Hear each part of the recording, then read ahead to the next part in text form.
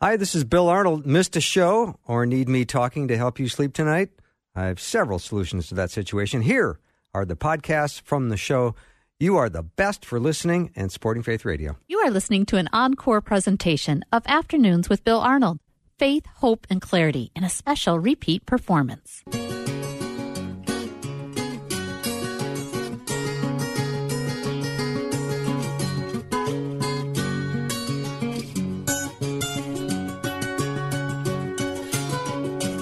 And a warm welcome to Afternoons with me. I'm Bill Arnold. I'm awfully glad we're going to be together for as much time as you can spend with me today. Maybe you listen on the podcast at night, so welcome.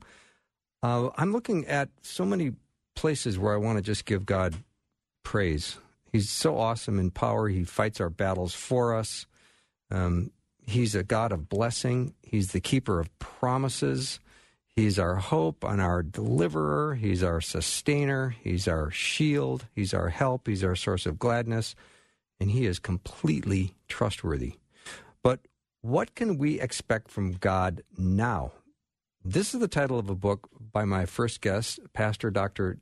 Timothy Geoffrion. He's written a book called What We Can Expect from God Now, 7 Spiritual Truths for Trusting God in Troubled Times. Now, if you are struggling and maybe a little unsure of what it is you're believing or how you're supposed to be living out your faith in the midst of suffering and personal crisis, this hour is going to be for you. So if you're having trouble seeing God in the midst of your trouble or your doubt or your uncertainty, get your questions ready. You can certainly send them over at any time, 877-933-2484. And we will get them asked to our guest, Dr. Tim Geoffrion. He is a pastor, and he is a teacher, professor. He does a little bit of everything, a life coach, and he is a professor in Myanmar, which is, you know where that is, right? A lot of people talk about that all the time. So he's with me now. Tim, welcome. Thank you, Bill. It's great to be back here with you again this month. Yeah, tell the listeners about your work in Myanmar. Well, I've been a teacher there, as actually visiting professor there since really in 2009. Was the first time I began teaching there, semester a year. And it's a really tough place, but it got tougher. And February 1st, there was a military coup, and everything's falling apart. It's just really sad. Hundreds have been killed. Wow. A couple thousand under arrest. It's really discouraging. I am so sorry to hear that. Yeah, thank you.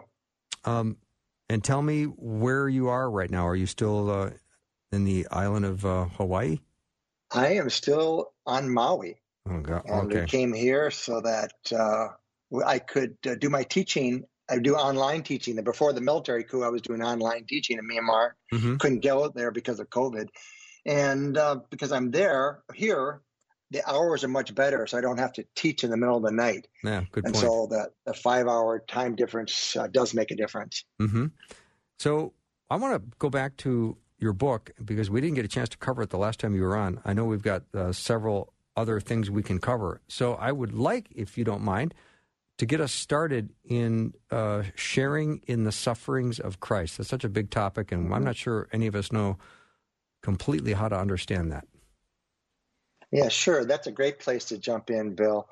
That is a tough subject. It's one that most of my life, I just try to avoid because A, it didn't sound very good, and B, I didn't know if I really understood it. But as time's gone on, I feel like I have a much better understanding of it, at least biblically, and then also observing it in the lives of the people that I work with all around the world. And sharing the suffering of Christ really functions on a couple different levels. One level is just what you might think is that we might suffer for our faith. Because we have faith in Christ, we'll be ridiculed or ostracized or just excluded, isolated, even persecuted. Many places around the world, every single day, people are actually suffering physical harm because of their faith in Christ. So that's the obvious identification. And Paul certainly had that when he wrote about it. But there's another level that I think that people don't often think about, and that is suffering the way Jesus suffered when he was on earth. What do I mean by that? Jesus suffered just on the surface, apart from God's grand plan of salvation. Jesus suffered because he spoke the truth, and he spoke out to people who didn't want to hear it. Mm-hmm. He challenged leaders, and he challenged people who should have been in a position or were in a position to help people who were instead using that position only to help themselves, and were in fact actually exploiting people or hurting people. And so Jesus spoke out against that, and he suffered because of it. And so when Paul talks about sharing in the suffering of Christ, I think he has both levels in mind. Those of us who are suffering unfairly, unjustly, because of the world in which we live, and then secondarily, because of our faith in Christ, we suffer. So, Tim, when I think of what Jesus states so clearly when he says, in order to follow me, if whoever wants to be my disciple must deny themselves and take up their cross daily and follow me, I think, well, how do we embrace that? How do we understand that? I mean, Jesus was, of course, because he spoke the truth, was always being persecuted, and the Bible is teaching us pretty clearly that blessed are those who are persecuted because of righteousness.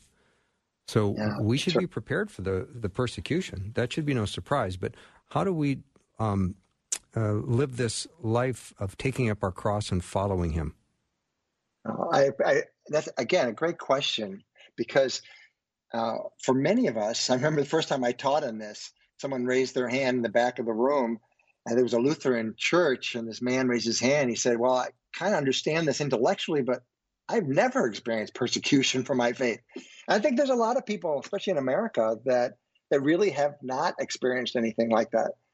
So let's step back. So yes, ultimately we need to be prepared, as Christ was, to go to the cross, even though very few of us are actually called to do that. But we step back more broadly. What I believe Jesus is saying is we need to be willing to sacrifice. We need to be willing to suffer in the pursuit of doing God's will, whatever that is. And that can be in your local church, that can be in your neighborhood, that can be at your school, all sorts of different contexts. We will experience suffering when we attempt to do God's will, try to be faithful, whether it's social pressure, social punishment, or just sacrifice, missing out on things, or giving up things, or taking risks in order to show Christ's love, or to go and serve somewhere, or to even share the gospel. So I think that's the broader perspective, because none of us is called to do what Jesus is called to do. Fortunately, there's only one Savior. Jesus is He, but you and I are called to walk in His trail, and what that means is what I just explained. Mm-hmm. Because certainly in Jesus' day, Tim, carrying a cross meant you were condemned to die on it. And so in order to follow him, I know that we must be willing to die. Maybe it's dying to ourselves. Maybe it's dying to decisions we make, or things we do or don't do, or being prepared to be imprisoned or even tortured for our faith, because people are doing that all around the world. Maybe not so much in America right now, but certainly around the world. Yeah, and what I want to be careful of when we talk about this today is that we don't just think about people suffering overseas or being prepared for a prison, because all of our listeners today could nod their heads and go, yeah, that's right, we should be willing to do it, but there will be no connection to their life. And so I really want to make the connection to the average American Christian, and that connection that is that call to, as Jesus did, we humble ourselves before God and we say, not my will, but yours be done. Mm-hmm. And then to set out to do that in every way that we know how, and the Spirit will guide us. And in so doing, we're going to keep coming to these crossroads that are going to be uncomfortable, that are going to call for sacrifice and choices and decisions.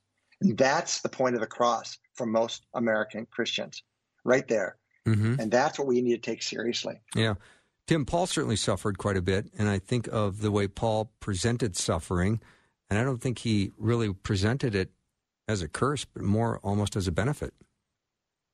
Oh, absolutely. He said we will share, in Romans 8, it says we will share in Christ's glory if we share in his sufferings. I mean, I never liked that verse as a kid. I thought, wow, I don't want to do that. But then when you think about it, you think, yes, I want to share in his glory. What does that mean? I want to live fully in God's blessing, God's presence, God's power. That's ultimately what heaven is. And he says, if you want to move into all that God has for you and has called you to, you need to be willing to share in Christ's suffering. That's what he's saying. And there's the ways I already talked about, the social context, the sacrificial side. But Paul also adds in Galatians chapter 5, he talks about crucifying our sinful nature. And that is a type of death. Every single day, I have to crucify my sinful nature because I have desires, I have impulses that do not come from the Holy Spirit. Oh, right. They come from my sinful flesh. Yeah. And I've got to decide, am I going to crucify them or go with them? So, Tim, and that's the point of the cross for me. Yeah. So, Tim, we're, as followers of Christ, we are setting ourselves up as being at odds with the world. So we're either going to try to seek the favor of men, like it says in Galatians, or are we striving to please men, or are we trying to be a bondservant of Christ? Yeah, that's right. And we're also setting ourselves up against our sinful flesh. We need to take that seriously. It's not like we're the great, perfect people, and everybody outside of Christ in the church, they're the bad people.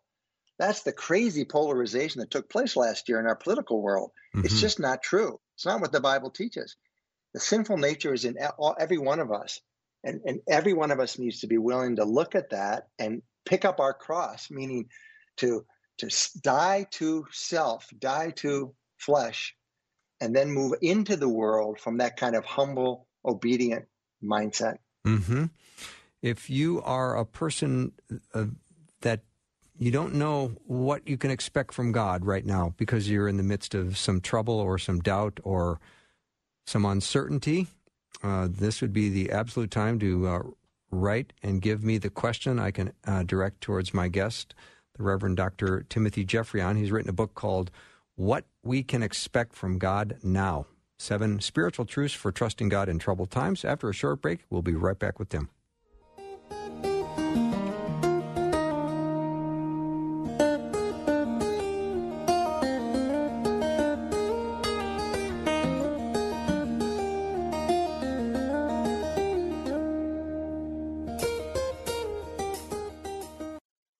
You are listening to an encore presentation of Afternoons with Bill Arnold. Faith, hope, and clarity in a special repeat performance.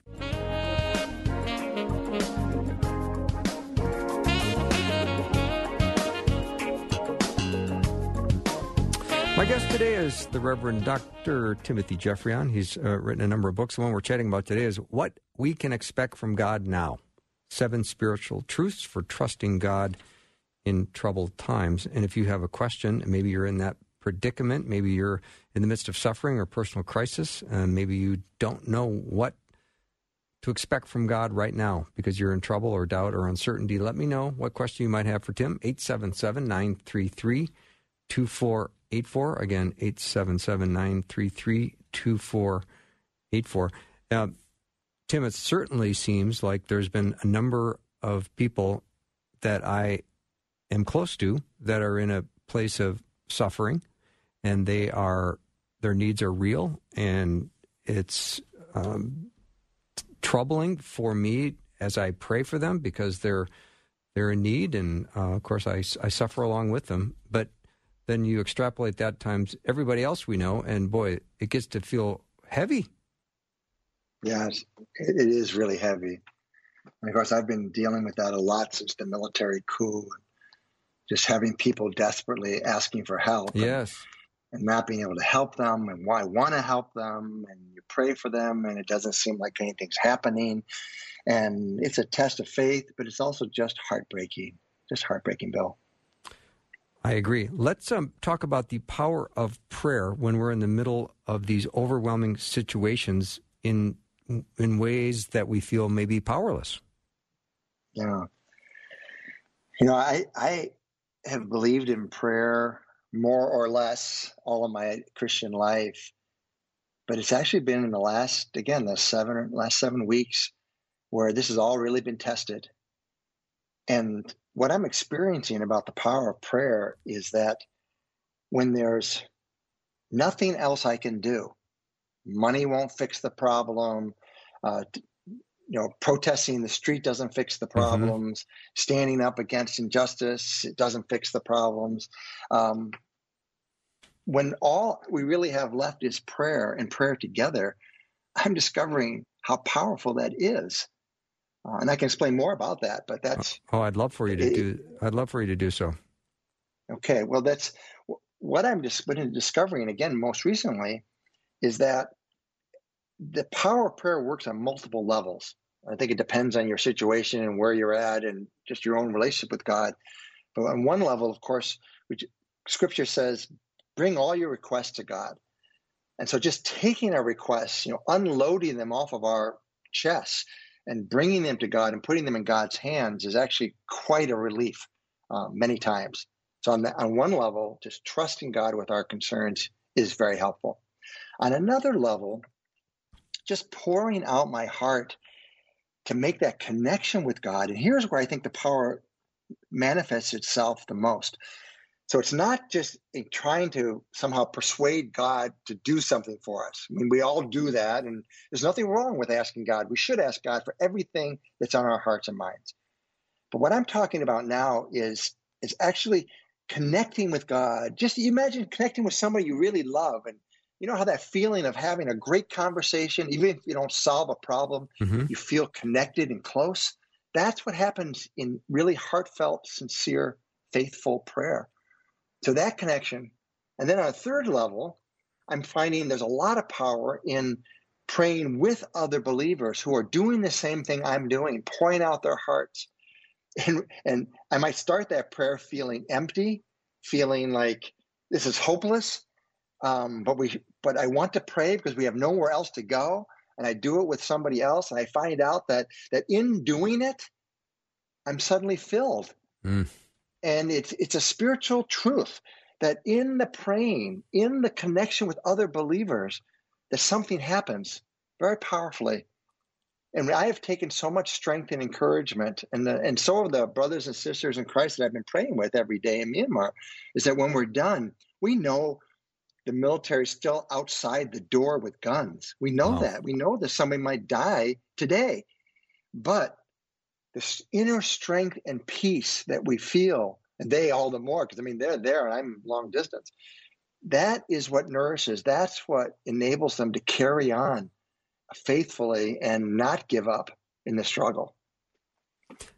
Tim, we often hear about the fear of the Lord, and one of the prayers I've been praying the last 6 months or so is that God would give me a heart to fear him this day or this week as I'm waiting upon him. Well, Bill, what do you mean by that when you say it? Because people use that term, of course, it comes out of Scripture. But when you say that, what do you mean by fear of the Lord? Well, I want to make sure that my heart is full of gratitude and awe and reverence. Sometimes when I feel frustrated because I'm waiting on something, I can feel a little bit distanced from God. It's like, what up, God? When is this answer going to come through? And I almost feel that I sometimes can be a little bit not as fervent in my fear of the Lord, which is absolutely a ridiculous statement as I'm saying it out loud on the radio right now. Yes. Well, okay, let me just make a couple comments since you invited me to do so. One is that absolutely a right attitude towards God is very valuable. I mean, God can handle any of our bad attitudes, fortunately. That's what makes him God, and fortunately gracious and loving. So I think we should bring to God whatever is real.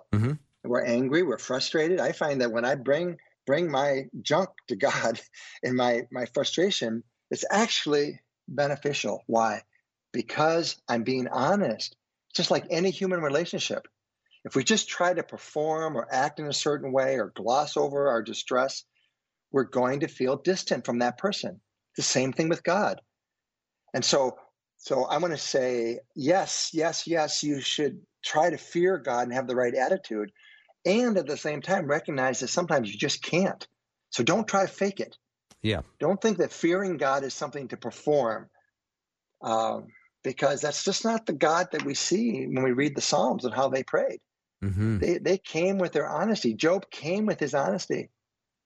And you might expect to be humbled, though, if you do.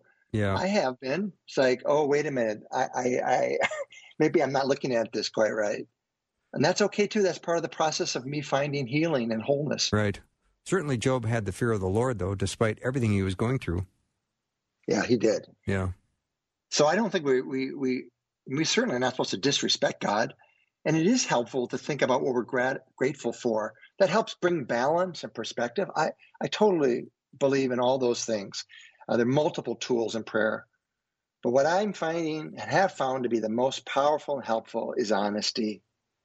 Is don't just try to jump through hoops to please God as if, if you get enough good points, then he'll finally listen to you. Mm-hmm. No, it's rather say, bring to God in prayer all your brokenness and imperfections, and even sometimes even arrogance, but do it sincerely.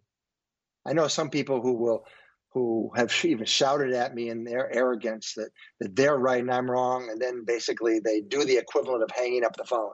Mm-hmm. That's not what I'm talking about. Yeah. Yes, come to God with your complaints and concerns, but don't hang up the phone. Mm-hmm. Listen to what the Spirit's going to say to you, because he probably, just like with Job, the Spirit's going to have something to say to you. And it may be a strong word or maybe a gentle word. God knows what word you need, but you're not going to get it unless you're honest and open and humble enough to receive it. Mm-hmm. Speaking of honesty, Tim, a listener just said, I feel like the Lord has put a wall up towards me. I spend time in prayer and have started spending time in the Word and feeling dead, not feeling God or the Holy Spirit at all. I have cried out to him, nothing. Yeah. Thank you for that question. Thank you for that honest question. I don't have statistics to tell you how many millions of Christians have had that exact same experience, but I do want to normalize that experience. And I've had it certainly at times, and pretty much anybody I've ever talked to has. So what's the answer? Well, I think the first question I would want to ask you back is, what are you really looking for from God? In that moment, you're interpreting the silence as God putting up a wall. But I rather view it as you are in a prayer experience that's not satisfying to you, that's frustrating to you. You want something and you can't get it from God. Maybe you want a word, maybe you want an answered prayer. It's probably a good thing that you want. So I'm not criticizing it at all. Mm-hmm. Hey, but I find that in the silence Tim, of God. I hate to do this to you, Tim. I really hate to do this to you, but I'm up against a hard break. And what I want to do is pick this discussion up on the other side of the break, because you're bringing home the goods right now, and I want this to be not pressured for time. So Dr. Tim Geoffrion is my guest. If you have a question or concern, please let me know what it is. We'll talk to Tim about it, 877-933-2484. Again, 877-933-2484.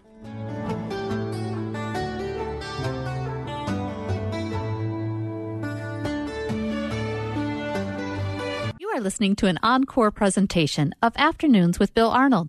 Faith, hope, and clarity in a special repeat performance.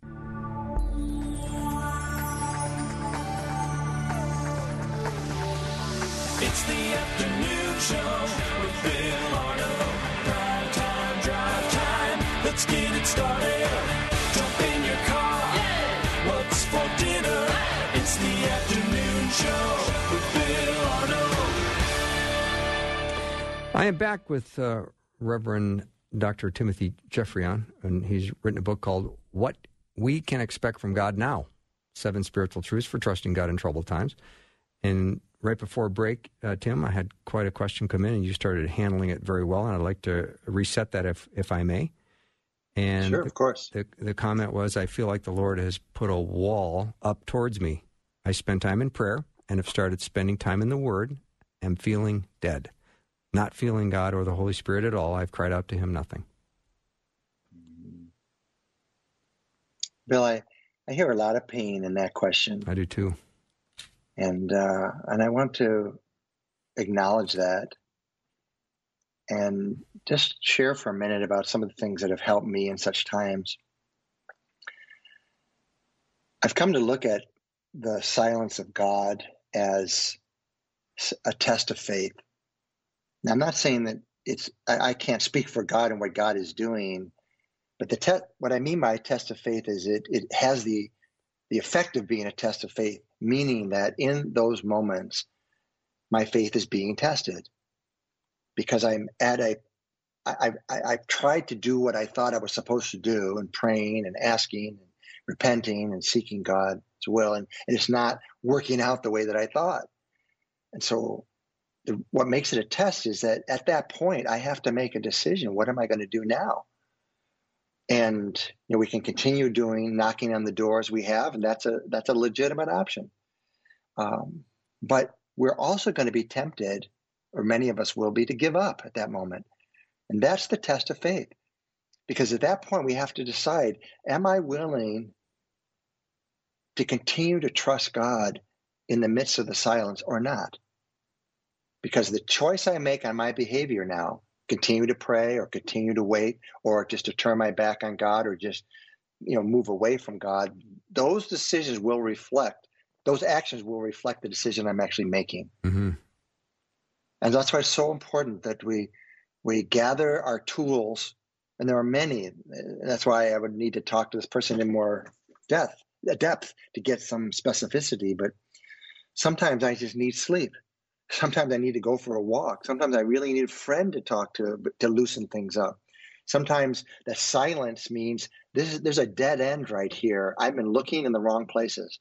God's the right place, but maybe how I'm looking to God is in the wrong place. And he's trying to get me to turn and look in a different direction, or to a different resource, or to do a spiritual practice, a retreat, or a fasting, or certainly just reading scripture, or do something that I haven't done before that's going to open the door to what I need. It's not going to come in my private prayer, but it's going to come through one of these spiritual practices. So there's many different possible results or courses of action. But the most important thing, I think, is to be honest about our feelings and to make a decision about, am I going to continue on in faith or not, and what's going to look like. And again, I could say more, but that's, I think, a good overview. I appreciate that, Tim, very much. When I threw out this to listeners and said, if you are uncertain as to how to walk out your faith in the midst of suffering and personal crisis, I just got a text from a listener, and here it is. My daughter is recently decided to be part of the LGBTQ community, and because I professed to her my love of Christ, she doesn't speak to me anymore. I told her that I love her no matter what, that I will not judge her, and will always try to be the best mom I can. I understand that being young is confusing, everything I thought she wanted to hear, but she deleted me from her life. It feels like suffering for Christ because I won't take her side on abortion, sex, etc. There is suffering. Oh, yeah. Oh, that is so painful. I just hardly have words to describe what I'm feeling now, and just in sense of empathy and compassion for you, listener, because I know you've shed many, many tears and don't know what to do. You're sharing a story, but I'm sensing that perhaps you're also asking for comment, Bill. Would that be a fair interpretation? That'd be very fair, yes. A little counseling comment there would be wonderful, Tim. Okay. This, too, is a test of your faith. It's not all that there is. There's a lot going on here. But remember this, you cannot ever change another person, and we should not try. And so the foundation for who we are and what we do in the world always comes down to, what rock are we standing on? I'm not talking about what position do you hold or your doctrines necessarily. I'm talking about the rock who is Christ. And the test here is for you, and I don't hear you wavering at all, but what I'm saying that the opportunity, maybe that's a better word, the opportunity for you is to cling to Christ as never before, asking for strength that you need to face this time of isolation and rejection by your daughter. You have no idea how this is all going to play out in the long run. And so the most important thing for you to do is to stay grounded, seek the consolation that's available to you through the Holy Spirit.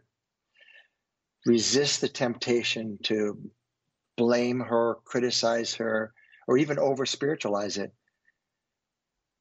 And what I found helpful in such situations is just to keep reminding myself that this person is a hurt person. So don't argue with her in your mind.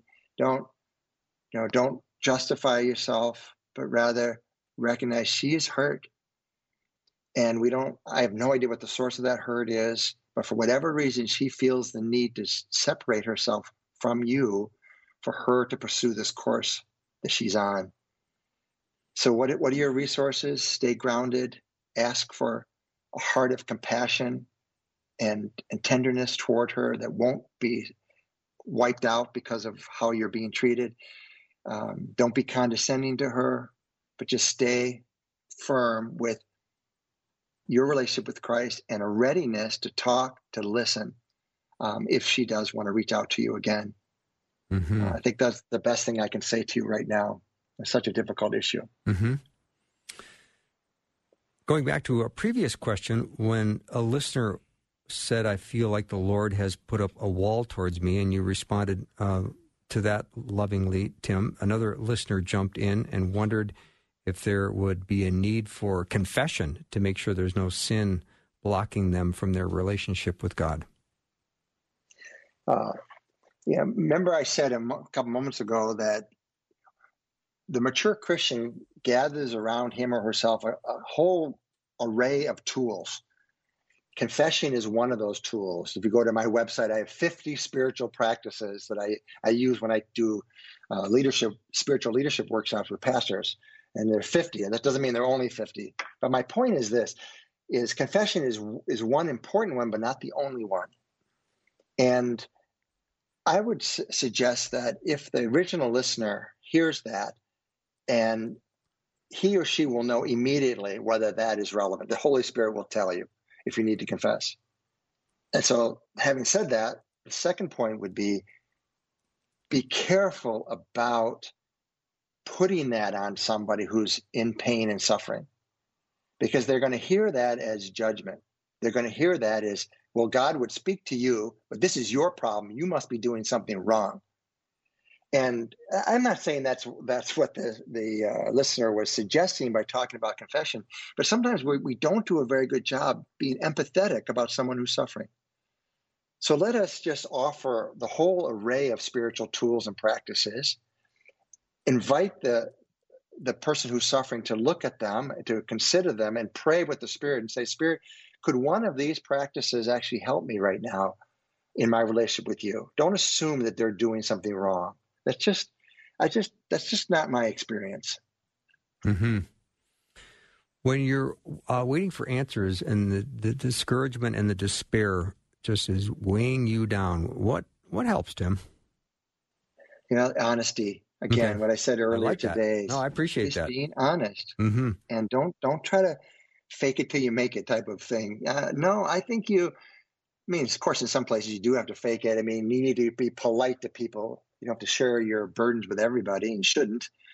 But in your relationship with God, be honest and just say, in fact, in the book, I have one of the chapters I talk about it. The day I woke up in the morning and I had no motivation. I couldn't do anything. And I just lay in bed, and sometimes I can just pray, and I do, about what I'm concerned about. And sometimes all I can do is say, help, God.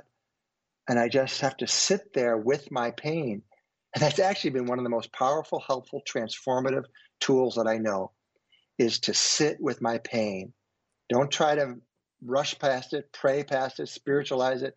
I just say, God, I'm discouraged. I'm out of juice. I'm out of gas. I have no motivation. I have so much pain. I can hardly stand it. And be willing to feel the immensity of that pain in the context of a relationship with God in prayer.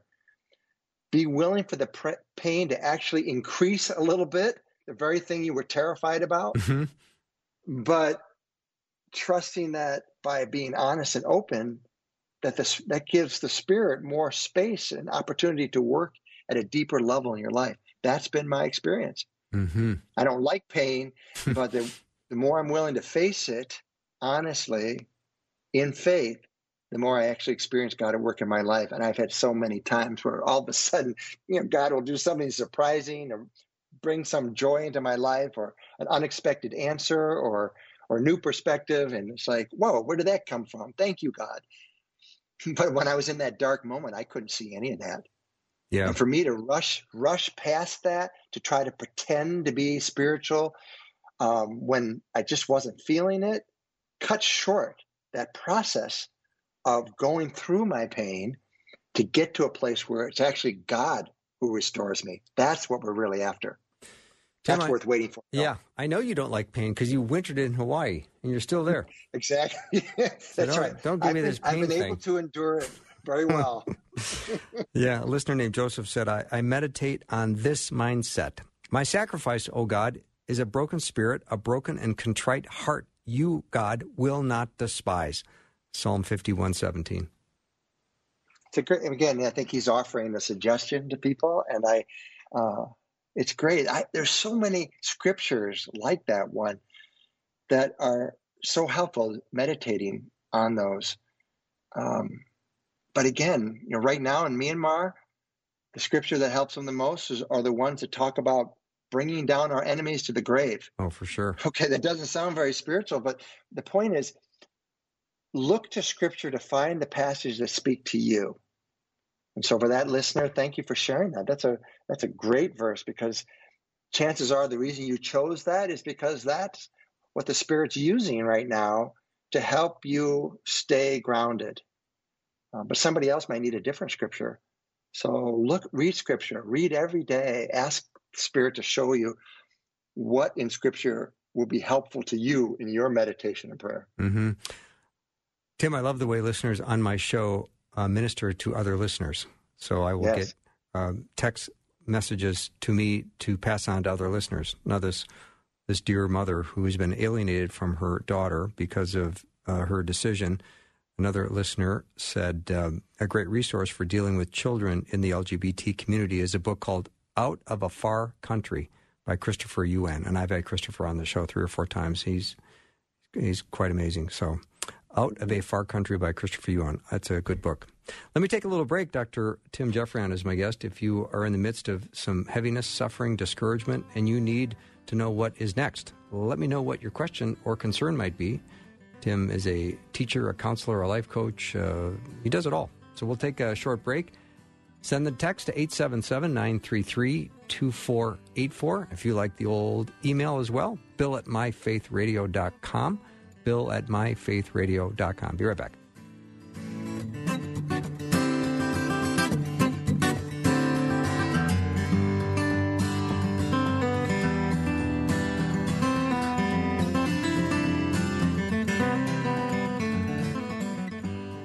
You are listening to an encore presentation of Afternoons with Bill Arnold. Faith, hope, and clarity in a special repeat performance.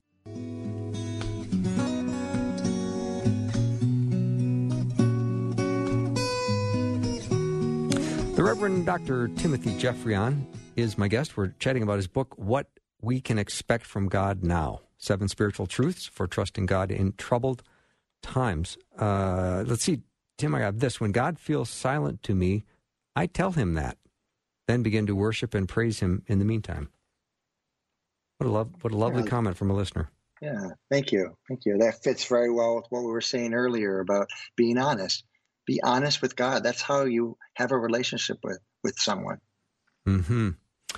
Another listener said, I look to the scripture to find what speaks to you. That's what you said. And he said, I heard that as I pulled into work. My mission tonight when I get home is open my Bible. I needed to hear that. Thanks and God bless. Mm-hmm. Yeah, you're welcome. Yeah.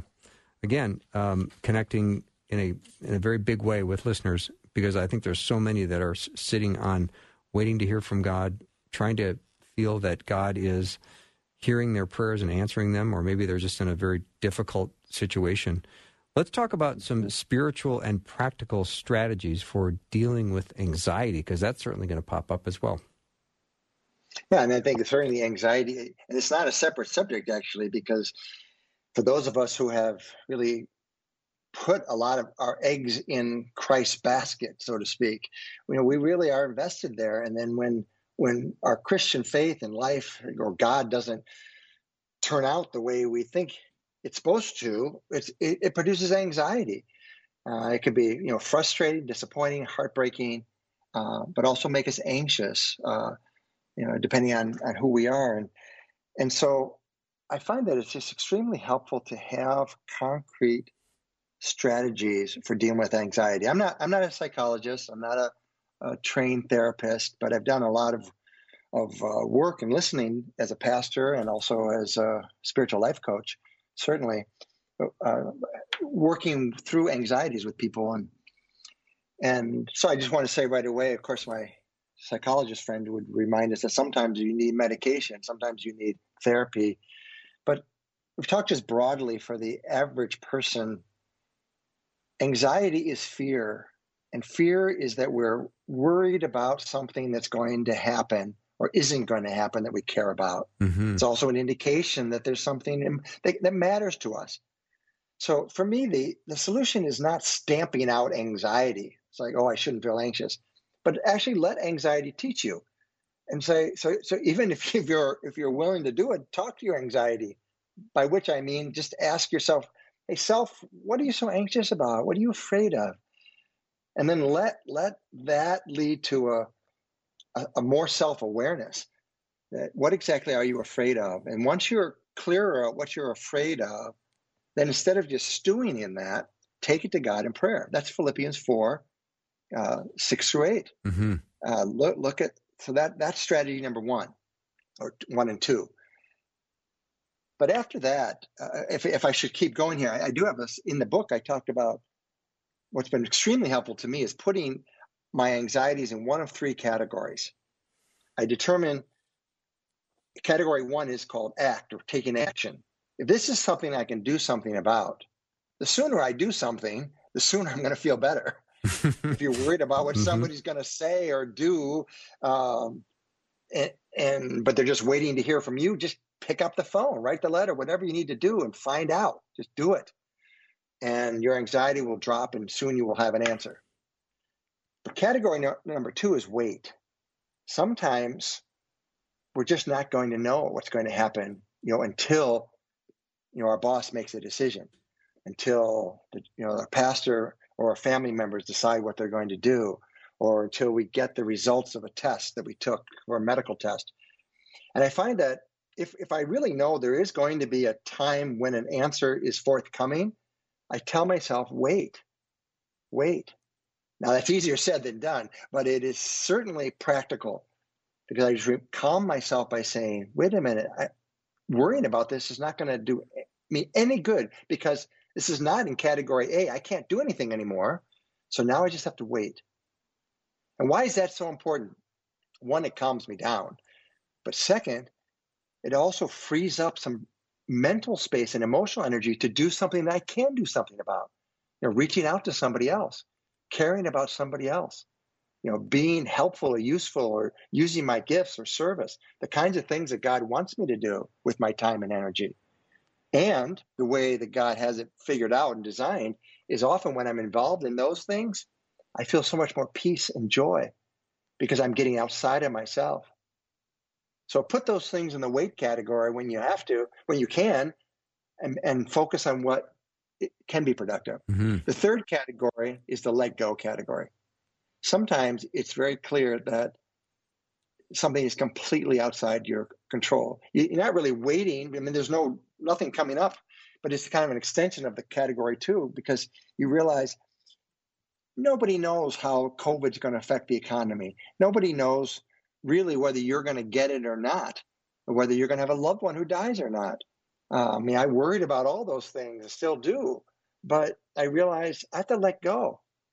A bigger thing for me to let go of is just feeling anxious about unresolved family conflicts. And lately I've been going through a situation with one family member, and I realized I have to let it go. I'm upset about it, but I realize I've done everything I can do. There's nothing left for me to do.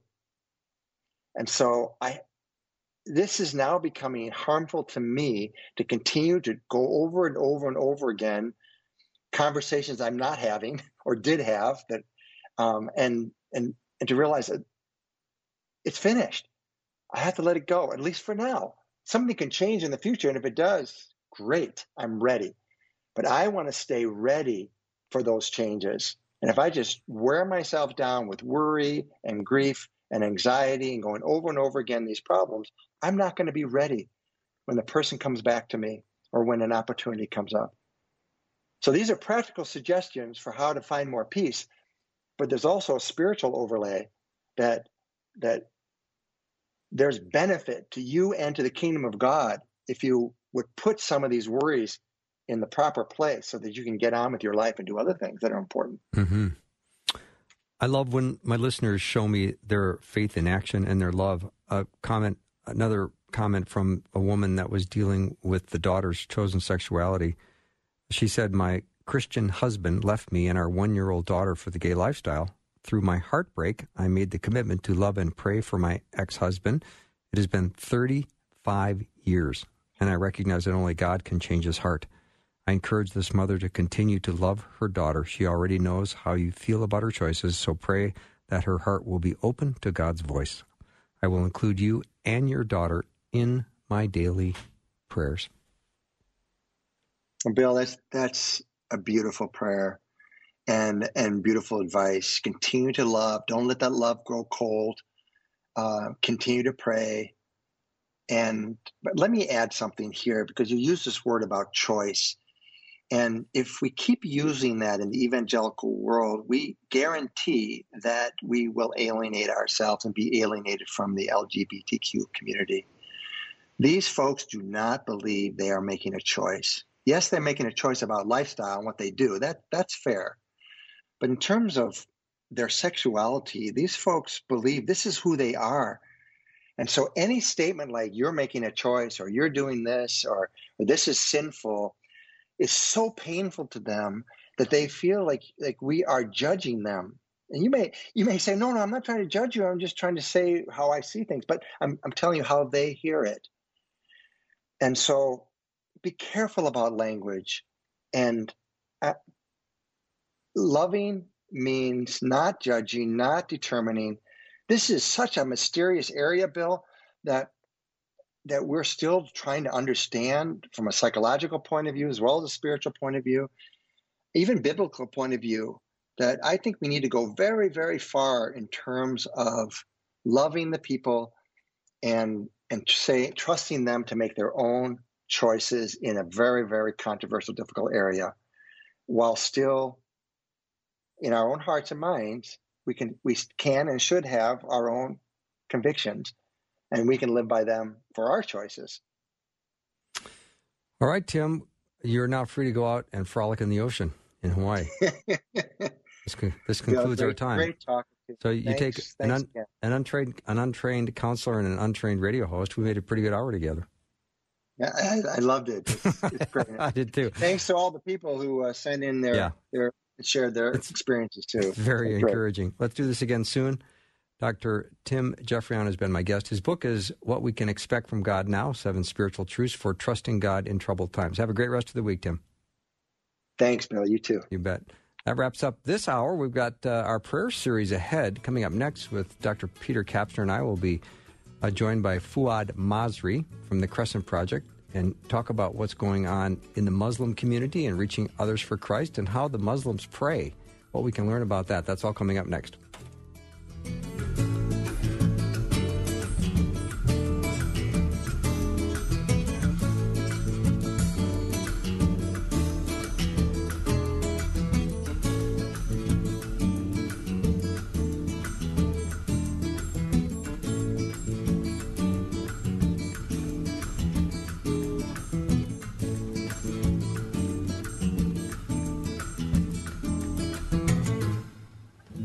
Thanks for listening. Programming like this is made available through your support. Information available at myfaithradio.com.